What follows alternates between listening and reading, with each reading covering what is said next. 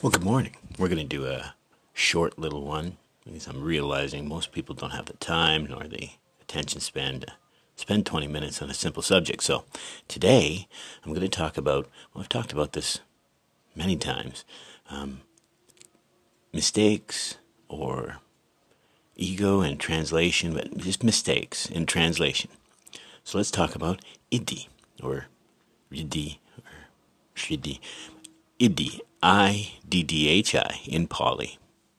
It's R, D-D-H-I or S-I-D-D-H-I.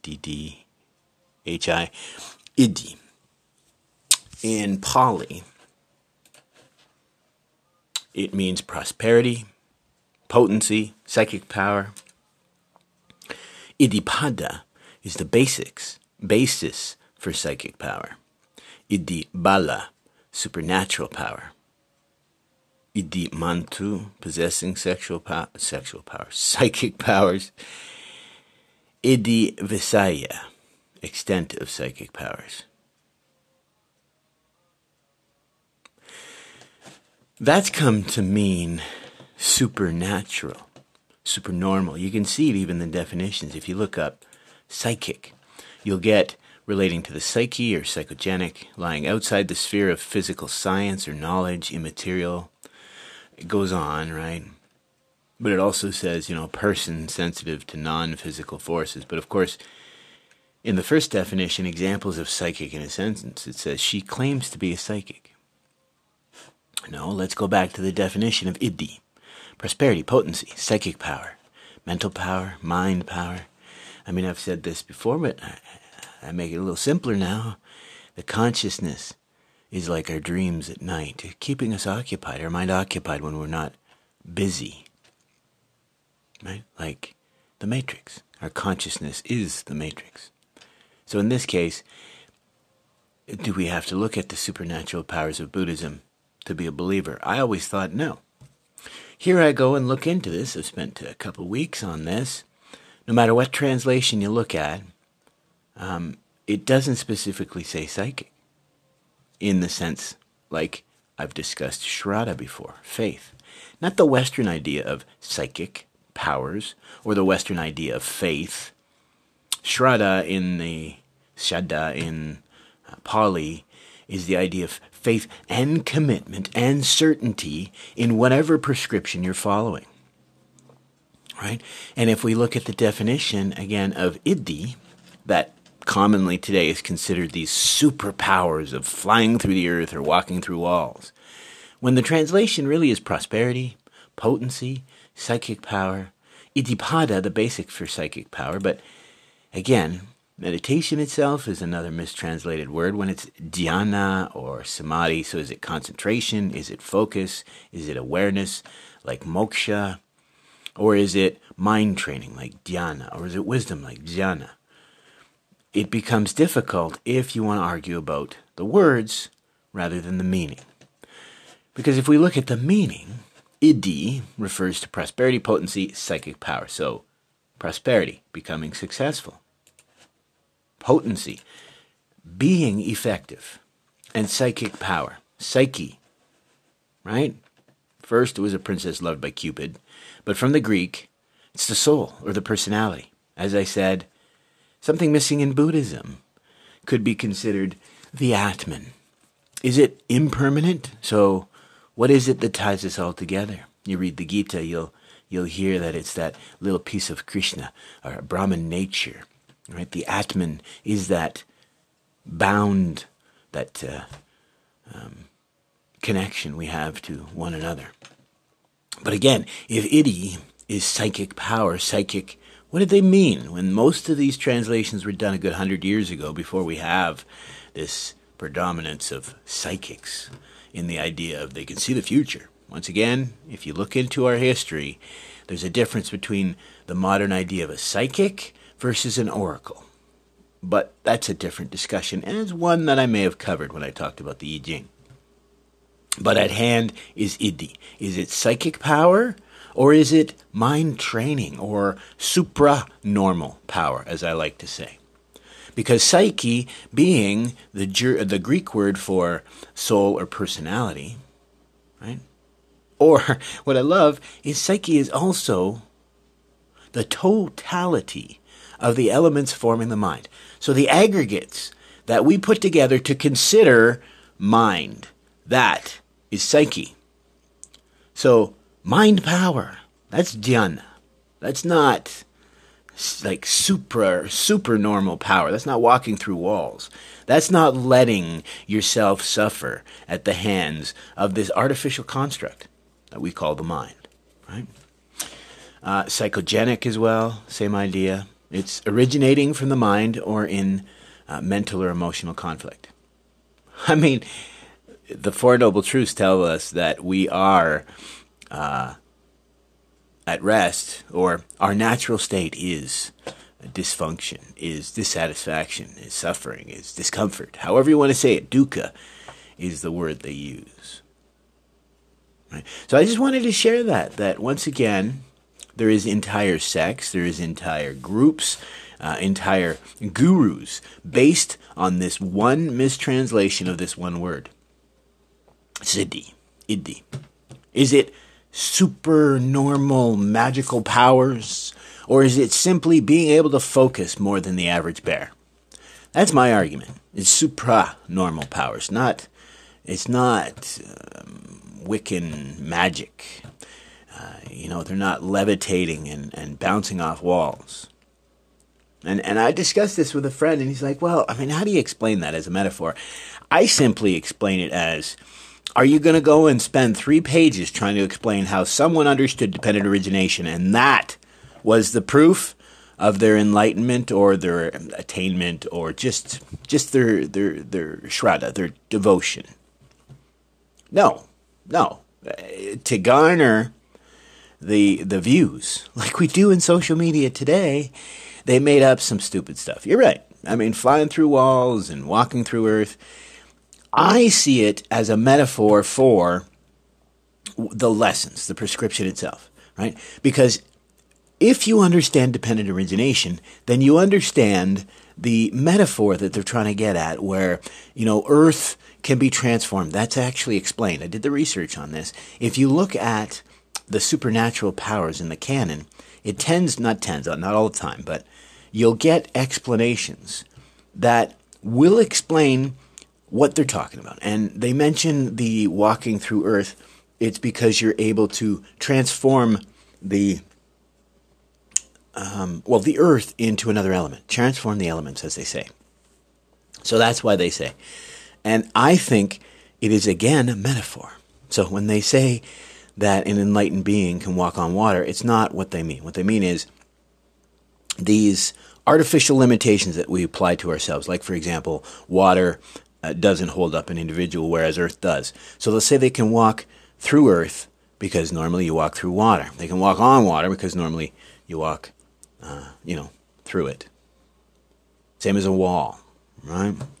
This is simply a metaphor for an uneducated people to understand that there is absolutely no possibility for someone to walk through a wall. Right? That's pretty common knowledge. But is it not also common knowledge that we are unable to overcome our own selfish basic instincts? Right? I mean, I don't know how many examples we'll see on a daily basis. I can't even remember a half dozen from yesterday. One I can remember, we were just watching an area in downtown London, England, of all places. And there was a statue completely unrelated to anything that we're talking about. And the inscription on the statue said, "There is no darkness greater than ignorance." And this is what we're talking about here, right? The very beginning of the teachings is to end ignorance, right? We call it moha, delusion, ignorance. Depending on the English word you use, moha is the Pali word. It's ignorance. It's the beginning, right? The opposite of it is wisdom. This is why we talk about light and dark. So once again, I can give an example that when we talk about, say, Dzong or Ksherigarbha, the Earth Store Bodhisattva, as she's commonly called, a very powerful bodhisattva in the canon. This is Mahayana, of course, but I won't go into the canon here. Just because Mahayana is usually attributed with being even more Kool-Aid drinkers, in a sense, when it comes to these magical powers, right? Amitabha, Kshitigarbha Avalokitesvara. So Kshitigarbha, as the story goes, that she holds in her hand a burning pearl. A burning pearl is meant to represent destruction of ignorance, right? The fire is light, which is a synonym for wisdom, but fire can also burn out that ignorance. And it is explained that it's a metaphor. I mean, can you imagine how silly it is to think that, she just walks around with a burning pearl? I mean, plain and simple, how do you get a pearl to burn? But again, here's this idea that once you become master of your own mind, master of all of this, the simple prescription that life is inherently suffering and we are the source of that suffering through our artificial self or mind that we put together into formations and volitions, feelings, grasping, craving, right? Loha and lobha. Aversion, attachment, and ignorance. The three poisons leads us to more ignorance then. Right? If the entire teachings is to end ignorance and to increase our wisdom, what is going on when we have the majority of our gurus and teachers sharing wrong knowledge? A lot of them even know that it's wrong, because here's two sides to this one story. You'll have teachers that will absolutely deny the existence of any of this. They won't teach it. They'll have different reasons. On the other side, you'll have teachers who will say, well, this is being hidden, so we must teach it. But there's nobody in the middle going, well, you do understand how this works. A pearl doesn't burn. The idea is we're encouraging ourselves to become greater than we can ever imagine we can be. So the idea that a pearl burning is beyond our understanding. This is that Shraddha again. It's not a blind faith. It's a faith in the prescription. The prescription here is understanding that we are our own enemies. And without that clear understanding that we're ignorant, therefore we have to strive for wisdom. Without that clear understanding, then we're never going to get there. So if we continue to refuse to understand that one word alone, as example, Iti, is not as we all consider it. In fact, do you not even see how ridiculous it is that I would argue the main flaw of Buddhism is the difference between the Bhagavad Gita and the teachings in Buddhism. The Bhagavad Gita is near identical, save for the permanence of anatta. The self, as we commonly translate it, is not the same, but it solves the problem in Buddhism, the one of the lack of faith, or Shraddha. So we're asked, again, it makes sense if we're asked to just blindly believe, why some would believe in supernatural powers, but we're asked to blindly believe that, one, we have this conscious, we are an individual, and my individual consciousness brought me to the temple. Yet, I'll be told that none of that exists. It's not real. It's just a manifestation of your mind. Well, that's fine and dandy until you have to until the rubber meets the road, right? This is why so many will just sit and not think. Because when you start to think about these things, you go, well, wait a minute. There is a me here. It's me that's sitting here. So I argue the missing piece. You don't have to think that you are special, right? You don't have to think the Atman is one individual. You can steal from the Bhagavad Gita and apply it to your own practice and understand that the idea is not that there's a permanent Atman.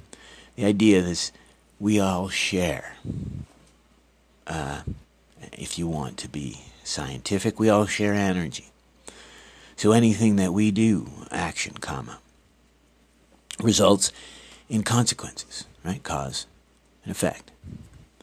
And since we all swim in one pool, anything that we do reverberates throughout the entire system. So, that's why it's important that we truly discuss what is meant, meaning over message, right? You gotta be looking for the meaning. Because, same as in any other language, English has multiple ways of saying something, but we need to understand the meaning first, right? So, most important in this, we can have an argument with people. Is it supernatural powers or isn't it? Do you believe in it or don't? Do you need to believe in it or don't? But are we ever going to have a discussion? Did we misinterpret the word at the very core of the teachings?